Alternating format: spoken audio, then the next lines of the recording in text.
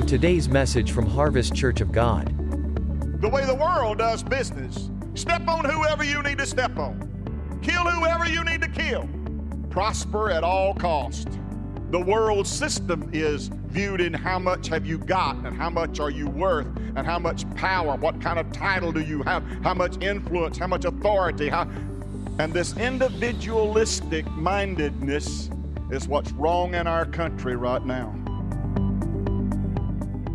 Praise God, we're in a time of despair right now. Yes, we're in a time of difficulty and hardship. But I want to tell you, seasons change. And how we come through it is going to determine what we will be on the other side of this.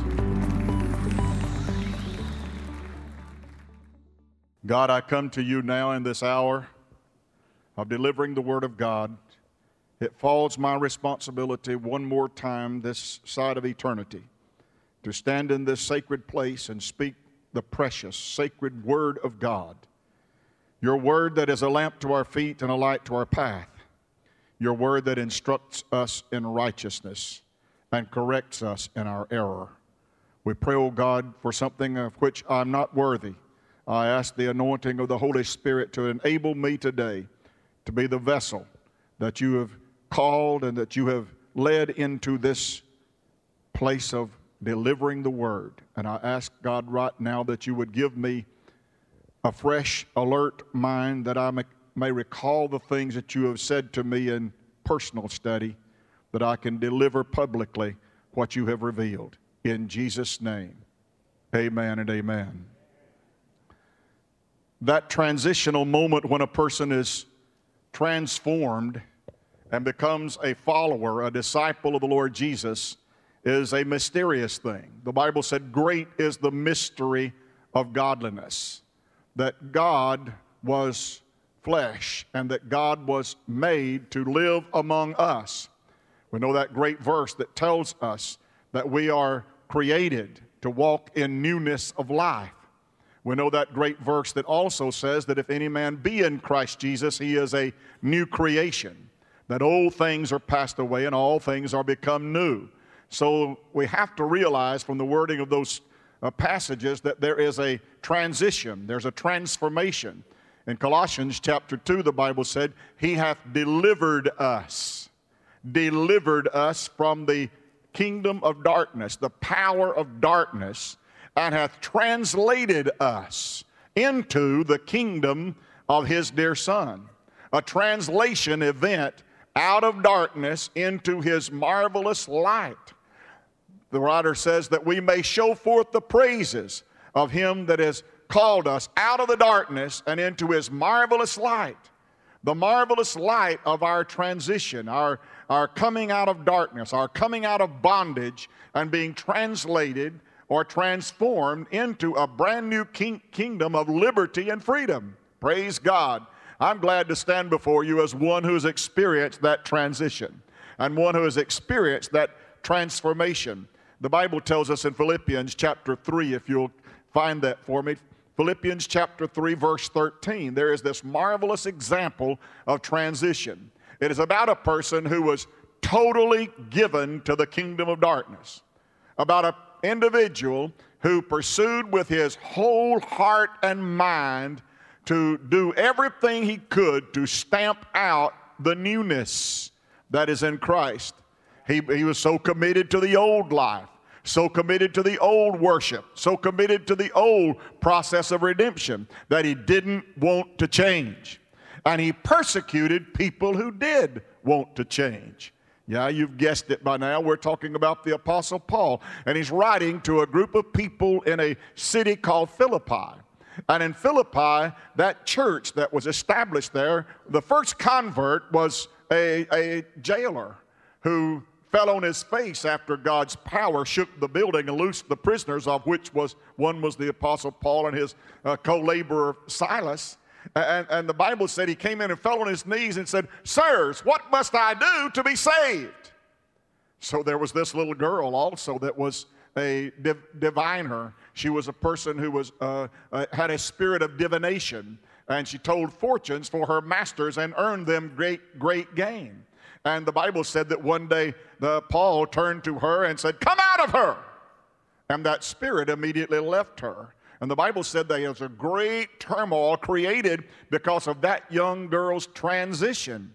She had transitioned from a dependence upon an evil spirit and was loosed and freed from it to become a person blessed of God, to be free. So such were the people in the congregation there at Philippi. People who had made the transition. Some that had walked out of darkness, of divination and spiritual endowment to a life of freedom in Christ. So now Paul is writing to them and recalling every one of them how that they all were saved, how that his wounds were healed by the people. And he addresses them in verse 13 of chapter 3 in Philippians, brethren, or fellow laborer, comrade, one who walks alongside you, fellow brother in Christ. Brethren, I count not myself to have apprehended. In other words, he said, I'm a work in progress. Look at your neighbor and say, you are too. A work in progress. He says, I count not myself to be all that God intends me to be. I'm not yet at that place. I'm seeking for it. I'm trying to apprehend it. I have a goal. I've got a purpose. I want to get there somehow, but I'm not there yet. And I don't count myself. I've not celebrated the fact that I've arrived, that I know all things, that I am perfectly fulfilled in everything, and I'm all that God intends me to be. He said, I haven't reached that place yet. And he said, but I'm pursuing after it. I'm apprehending it, but I haven't yet apprehended. But this one thing I have learned that I need to do as I pursue God's will for my life, and as I reach toward this goal, one thing that I have learned that is prominent in my thinking, he said, forgetting those things that are behind me. Forgetting those things that have tormented me. Forgetting those things that I celebrated and thought were good. I have gotten past all of them, and I cannot change or alter anything about my past. Forgetting about those things that are behind me. How are you enabled to forget those things? There's only one thing that can help you forget those things that are behind. How's that? I bring them to the attention of the all-powerful, all-consuming grace of God. I place myself and all my past before him, and I ask him to forgive me for the error of my way. I ask him to forgive me and to wash my sins away. I ask him to cleanse me, and I ask him to make me that new creature in Christ Jesus, and I submit myself then to become a follower, to become a disciple in the school of the Lord Jesus and learn how to be his disciple. This one thing I do, I forget those things, but he said I reach at the same time forward unto those things that are before me. There's a goal that is in my future, he says, that I'm pressing toward. A goal that is in my future that I have great aspirations to reach it to that place. I want to attain that goal that I have, and it's greater than any other goal that is in my life. More than I want anything else, I want one day to stand before him, and I want to hear him say, well done, thou good and faithful servant. I've got a goal, and I'm apprehending, I'm pursuing, I'm striving, I'm stretching, I'm pressing toward that goal. That's the one thing that consumes everything I do. I said it consumes everything I do. You remember Jesus saying in John 2:17, the zeal of thine house hath eaten me up. Isn't that great words? The zeal for the church, the zeal for thy house, the zeal for thy plan of salvation, the zeal that I have for your blessing upon people that are yours, the zeal that I have has consumed everything. Of all the desires that are in my heart, he is saying there is one all-consuming desire, and that's the business of the Lord's house. Isn't that a good thing? You think that's a good pattern for us? Someone said to me about church, said, you're just ed up with it, aren't you? Yes, the zeal of the Lord's house has eaten me up. It is the all-consuming desire. And Paul said, therefore I pressed, verse 14, I pressed toward that mark. Mark in its original Greek rendering is date. Date. I pressed toward that date for the prize of the high. High means upward. Calling, the Greek word is invitation. What he's saying is, I press toward the date when I will receive an invitation to come upward.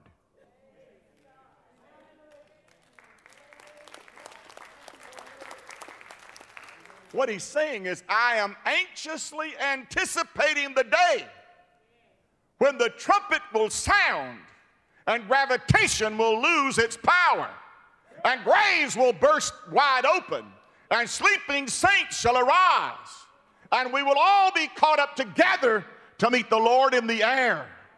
And he said, that is my all-consuming desire. And I press toward that mark, that date, when I will receive an invitation to come upward.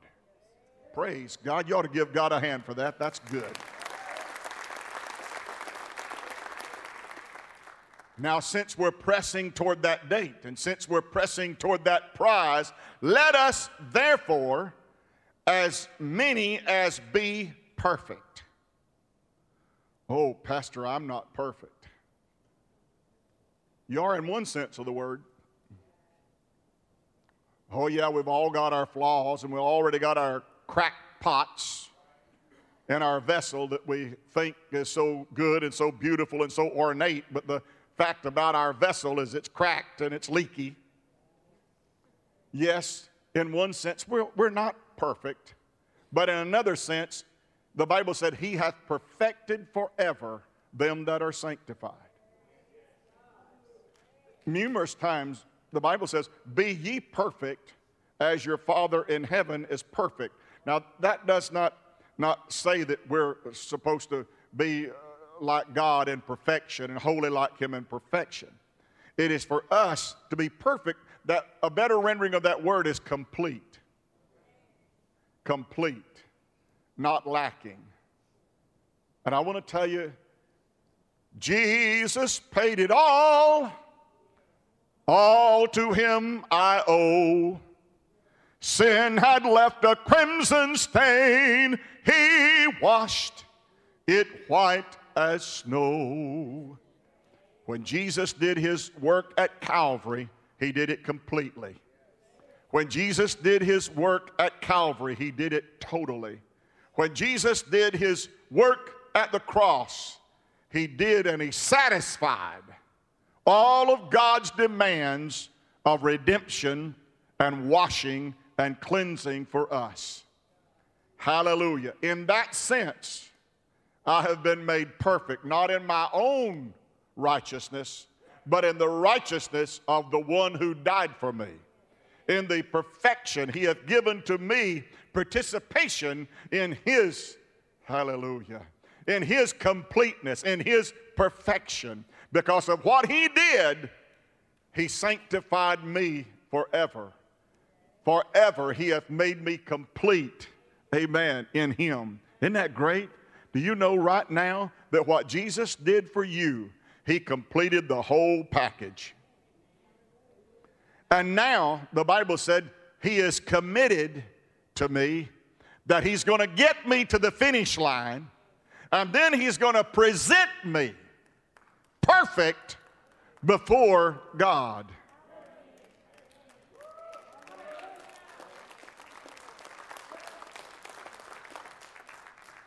How good is that? That Jesus is the one who does the perfecting, not you. That Jesus gives you the gift of participating with Him in this process of redemption. That you are made holy by what Jesus did, not what you did, but what Jesus did. Not what flesh and blood does. Because through the efforts of flesh and blood, you won't see God. Through the efforts of flesh and blood, you cannot please Him. Through efforts of the flesh and blood, you cannot participate in this process that renders us perfected in Him. What it means is we have accepted by faith what he did. He did it for me.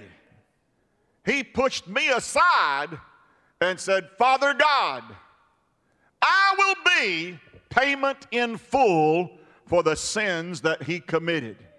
So in a sense, when Colossians said that the ordinance that was against us and all of the words that were against us, when the charges were made against us that were sinful, the Bible said he took them out of the way. In other words, he said, that's not admissible in the courtroom of God.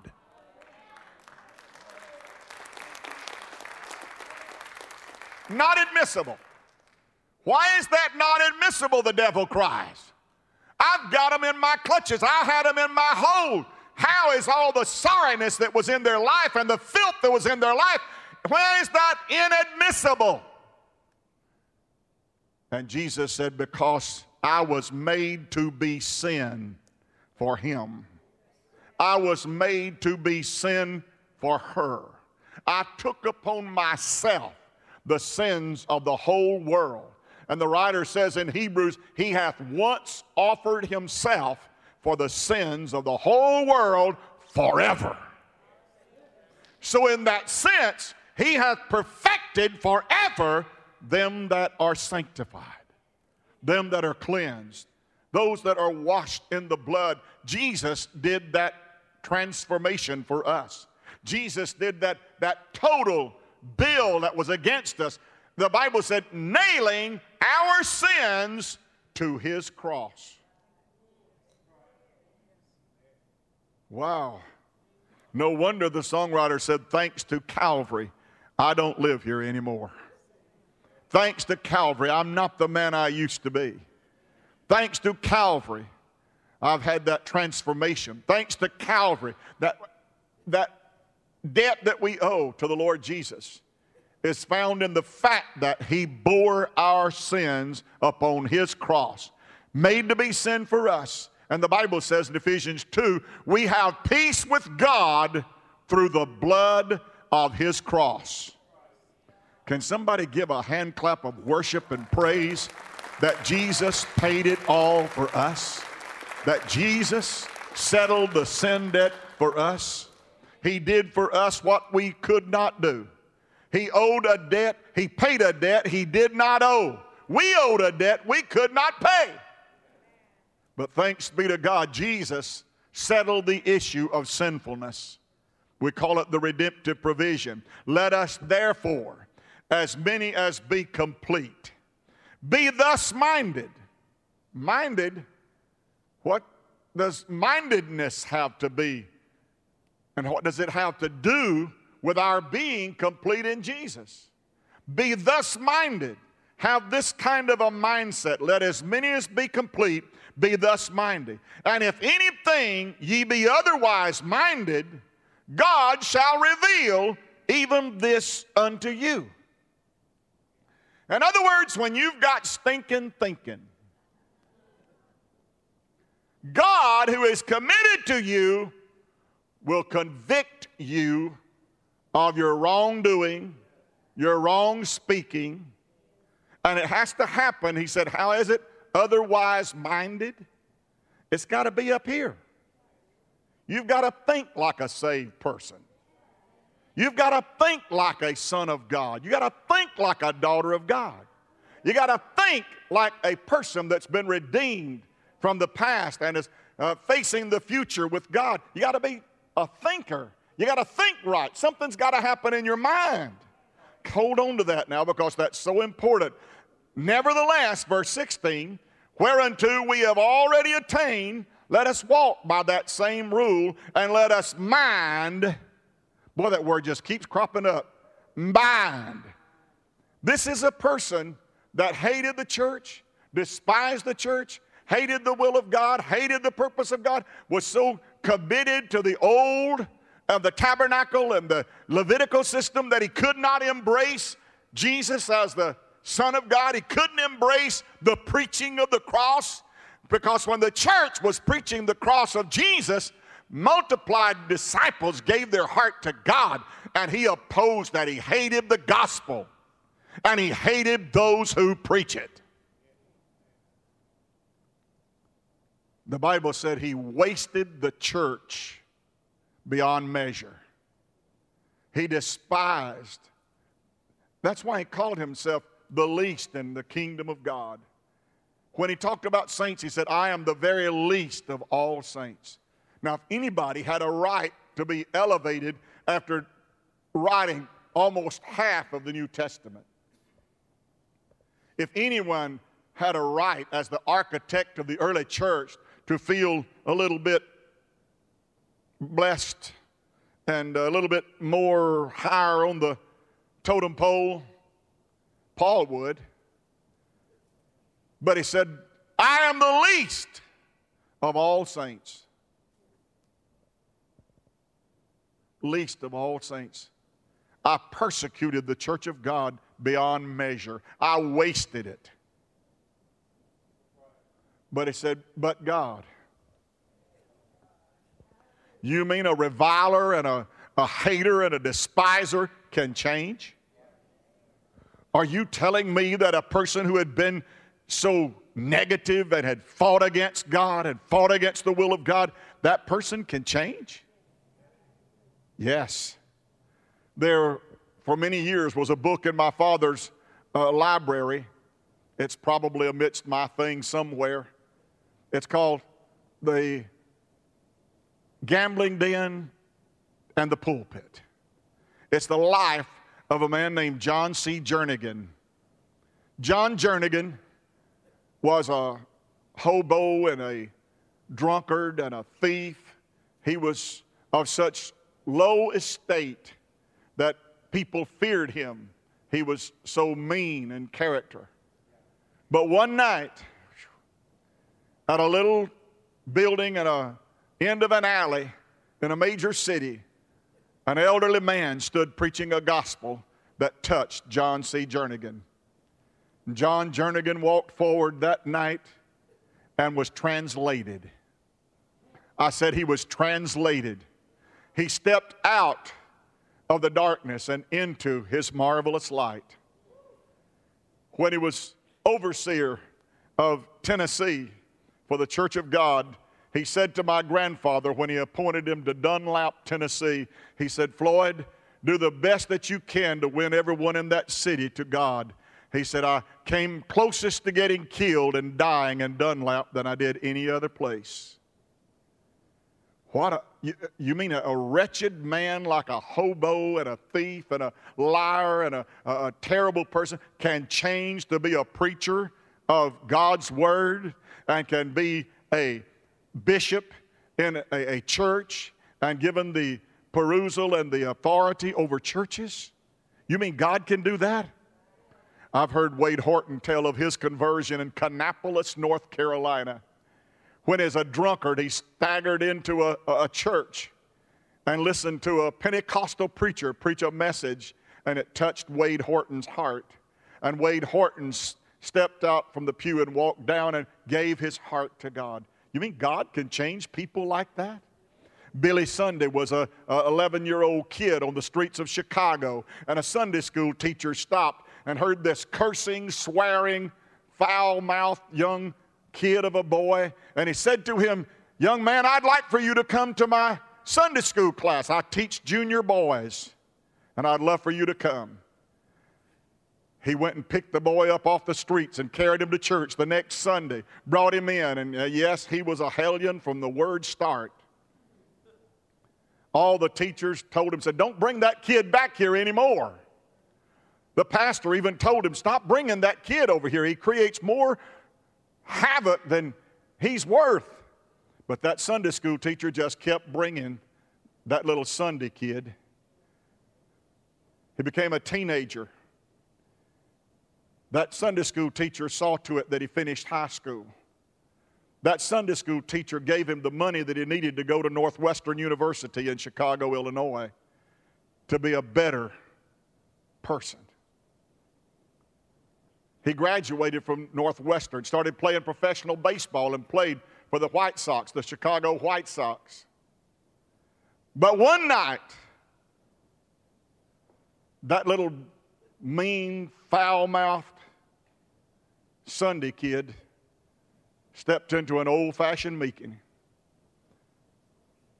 He would describe it, he would say it was an old-fashioned meeting at an old-fashioned place, where an old-fashioned preacher preached some old-fashioned grace. As an old-fashioned sinner, I began to pray. And God heard me and saved me in the old-fashioned way.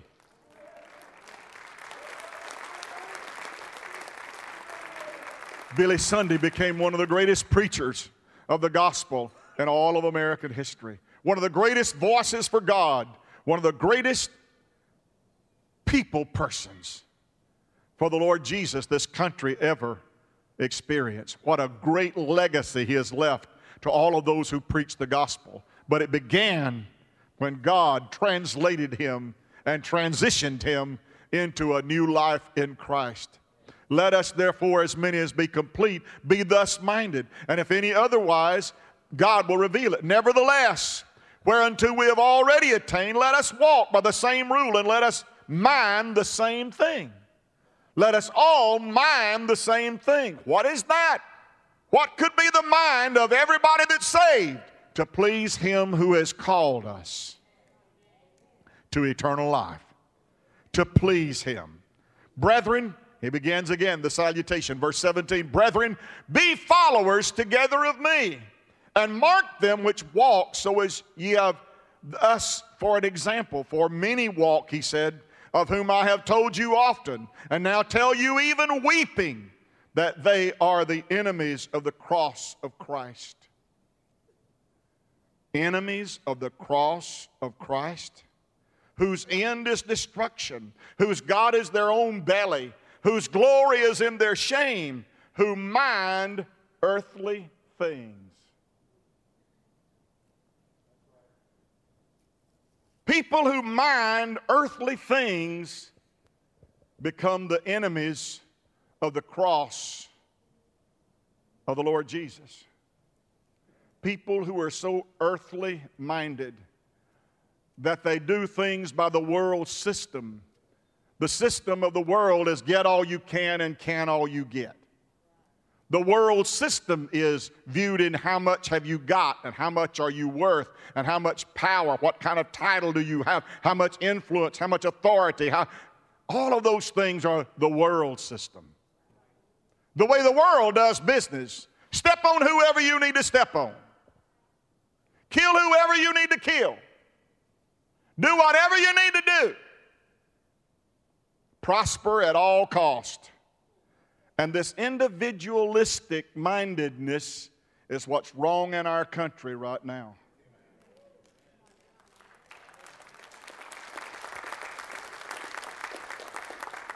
I want my way, and I want it now. You're going to do what I say, or I'm going to make life miserable for you. You're either going to give me what I want, or I will terrorize your life. That mindedness, the Bible said, is the enemy of the cross. The enemy of the cross. Nowhere in God's Word do you see that it's acceptable to do character assassination or anything like that in the body of Christ. It's not there. Nowhere is it ever excusable for a Christian to behave in an ungodly way. In fact, the Bible said that's carnality. Somebody say amen. That's carnality. And the Bible said to be carnally minded or earthly minded or fleshly minded is death. It'll kill you. It'll kill a church dead in its tracks. It'll kill a marriage. It'll kill a family. It'll kill a business. It'll kill you. The Bible gives woe after woe to them that trust in riches. Woe after woe. Woe to them that trust in the powers of this world. Woe to them. That woe is so pronounced. There's even a woe that says, woe be unto me if I preach not the gospel. Wow. So I am standing today doing something I've got to do for me to go to heaven.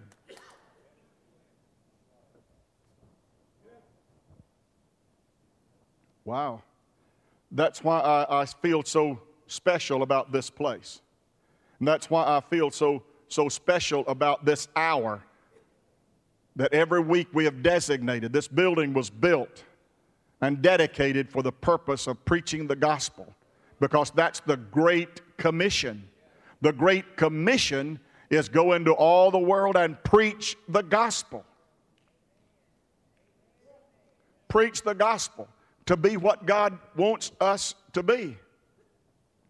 To say the things God wants us to say. But listen, sometimes our actions speak so loud, the world can't hear the message we preach.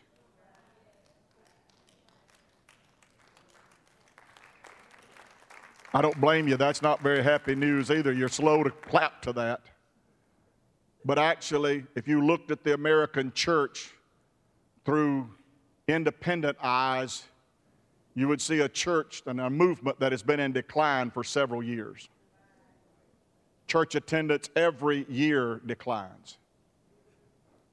One observer in Europe said the church in America is on a slippery slope going downhill. The news, for the most part, is not good. For many years, we enjoyed a grouping of churches in our tradition that was the fastest growing in the world for years. For many, many years, the strong Southern Baptist Convention reported gains every year. Until just a few years ago, they reported their first year of loss. So what are we saying about the Church of the Lord Jesus in 2021? I think we're in transition. And I think more times than not, we're transitioning the wrong way. I think rather than standing up and being the example and saying, hey, we've got the answer, it seems like the church no longer knows the answer. That we no longer want to hold up the example of Christian character. We've attacked that so until we've made it almost of none effect. We've had failure in character until preachers have been all put in one category of women chasing money hungry.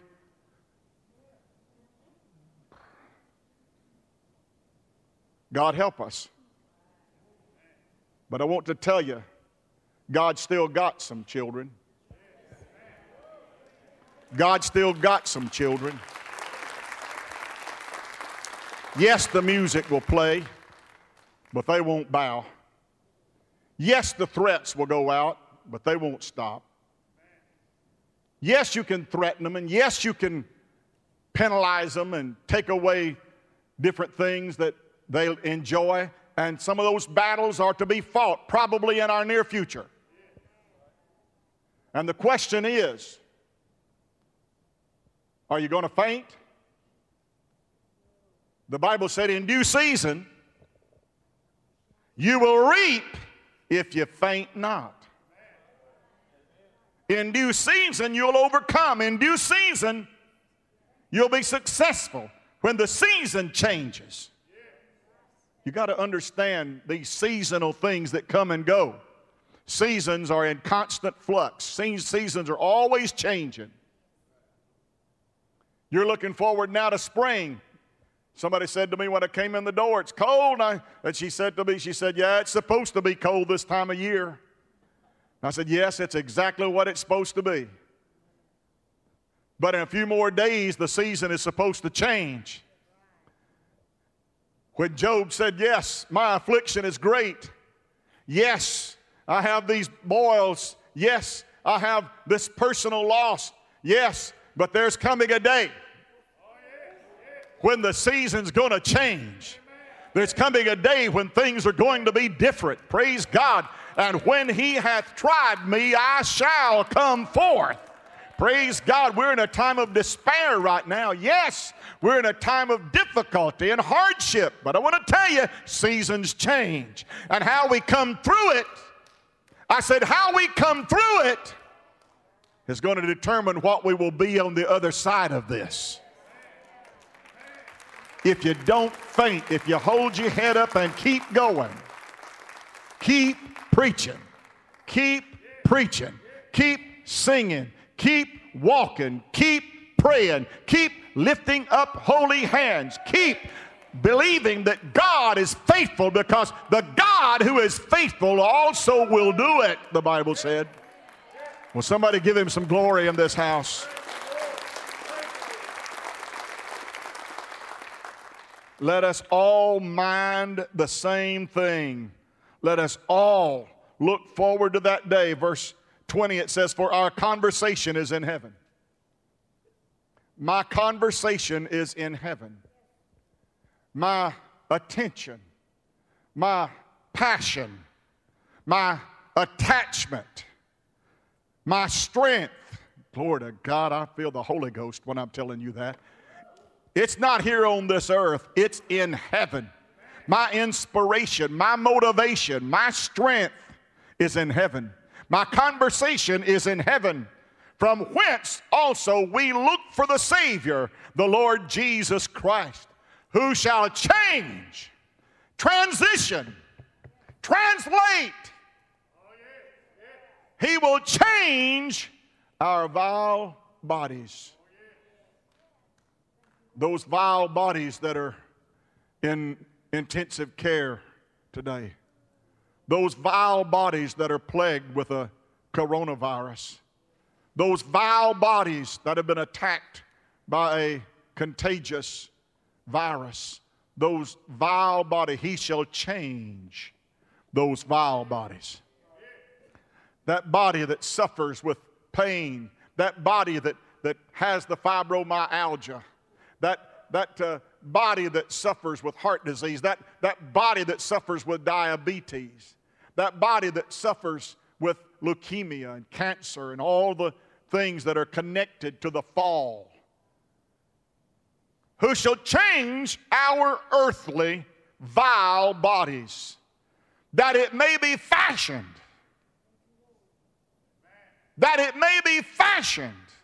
like unto his glorious body, according to the working whereby he is able even to subdue all things. He is able to subdue all things. He is able to subdue coronavirus. He is able to subdue death. He is able to subdue all of the vile things that happens in our earthly bodies. He is able to subdue all things unto himself.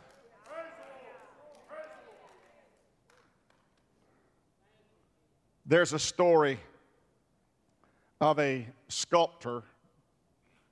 He was in Florence, Italy, and he was commissioned by one of the great cathedrals there to take a piece of marble and fashion it to a great personality of the Old Testament. His first name was Antonio, his last name was Ducci. He labored for 2 years working with a piece of marble that had a tremendous flaw. And he was trying to work around it and trying to find out and see how he could work with that piece of marble to get the image of an Old Testament king to put in a cathedral in Florence. 2 years he worked and he wasn't able to finish it. He died without being able to solve the puzzle. In 2 years, in the 15th century, there was another sculptor that took it up, and he started working on that piece. And he finally gave up, and he couldn't do it, so he died not having been able to make the image out of that piece of marble. But one day, a young sculptor walked into the cathedral in Florence and he took on the task of making the image of David, the king. He worked meticulously, and day after day he would come in and he would chisel and he would work and he would polish, and then he would work some more and chisel some more and work some more, until finally, 600 years after the work had begun, Michelangelo was able to create the masterpiece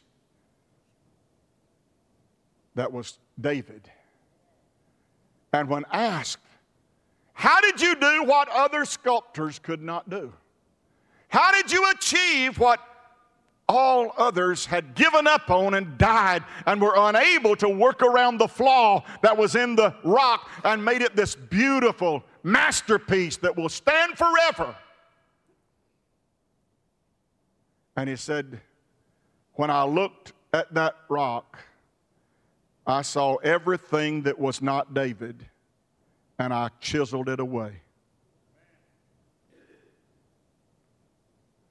For every one of us in this room today, God is working with a flawed piece. And no other sculptor, no other power can do what only one can do. Only one. Only one. If you were to go today, come on, Olivia. If you were to go today, and I would recommend that you do this, at the Billy Graham Library in Charlotte, North Carolina. Look at me. She's prettier than me, but look at me. If you were to go to the library, Billy Graham Library in Charlotte, North Carolina, you'd find a grave. A grave? The grave is of Ruth Bell Graham. And inscribed on that tombstone are these words: construction completed. Thank you for your patience. Construction completed. Thank you for your patience. Shh. Shh. Close your eyes. In meditation, I want you to think and listen. If you'll be real quiet and listen, you will hear the chisel and you'll hear the impact of the hammer and you'll hear the stone as it loosens and falls to the ground. And when you can't hear any more of the work of the chisel, you'll know then that you'll be like Jesus. For Dr. Bonner, for Larry Gunter, for Gerald Freeman, for all the many others, the sound of the chisel is silent. And they not only look like Jesus, they are now in the presence of Jesus. For being conformed to His image gives you admission to His presence. You can stand if you'd like to, all over this room. I wish that I could tell you that just simply coming forward in a brief moment of prayer, that could make you like His image. But it's much more than that. That's the entry place. That's the first step on the journey of 1,000 miles. It's those hardships and difficulties. It's those times of need, those times of pain, and those times of grief that chisel away until one day you look like Him, and one day you'll go to be with Him. Thank you, blessed God, for all the many times that you chiseled away at things that didn't look like your view of me. Thank you for the many times that you chiseled and pounded on the hammer, chipping away at those things that needed to be removed for me to look like you. I pray that everyone in this building, God, if they've not started that journey, that they'll start that journey today to be like Jesus. I pray for everyone in this room, under the sound of my voice, that after this service today, that they will let that mind be in them which was in Christ Jesus. And that every one of us would love not the world, nor the things that are in the world, but that we would be transformed by the renewing of our mind, chiseled away at the things that don't need to be, and made to be conformable to the image of Christ. In dismissing today, I pray that would be the will for every one of us. In Jesus' name, amen and amen. Could you give God about 30 seconds of the best praise you've got? Hallelujah. Blessed be our God. Blessed be our God. Power and honor and dominion be unto our God. Blessing, blessing, honor, exaltation, glory be unto the Lord our God, who was and who is to come. All glory be unto Him, the Lord of glory. Who is this King of glory? The Lord. He is the King of glory. Lift up your heads, O ye gates, and be lifted up, ye everlasting doors, and the King of glory shall come in. Praise God. Come in, Lord Jesus. Come in, Lord Jesus, the King of glory. God bless you and God go with you is my prayer. You have the greatest week ever. And when you go out into that world, don't you forget that you're God's ambassador and you're God's representative to be like Him.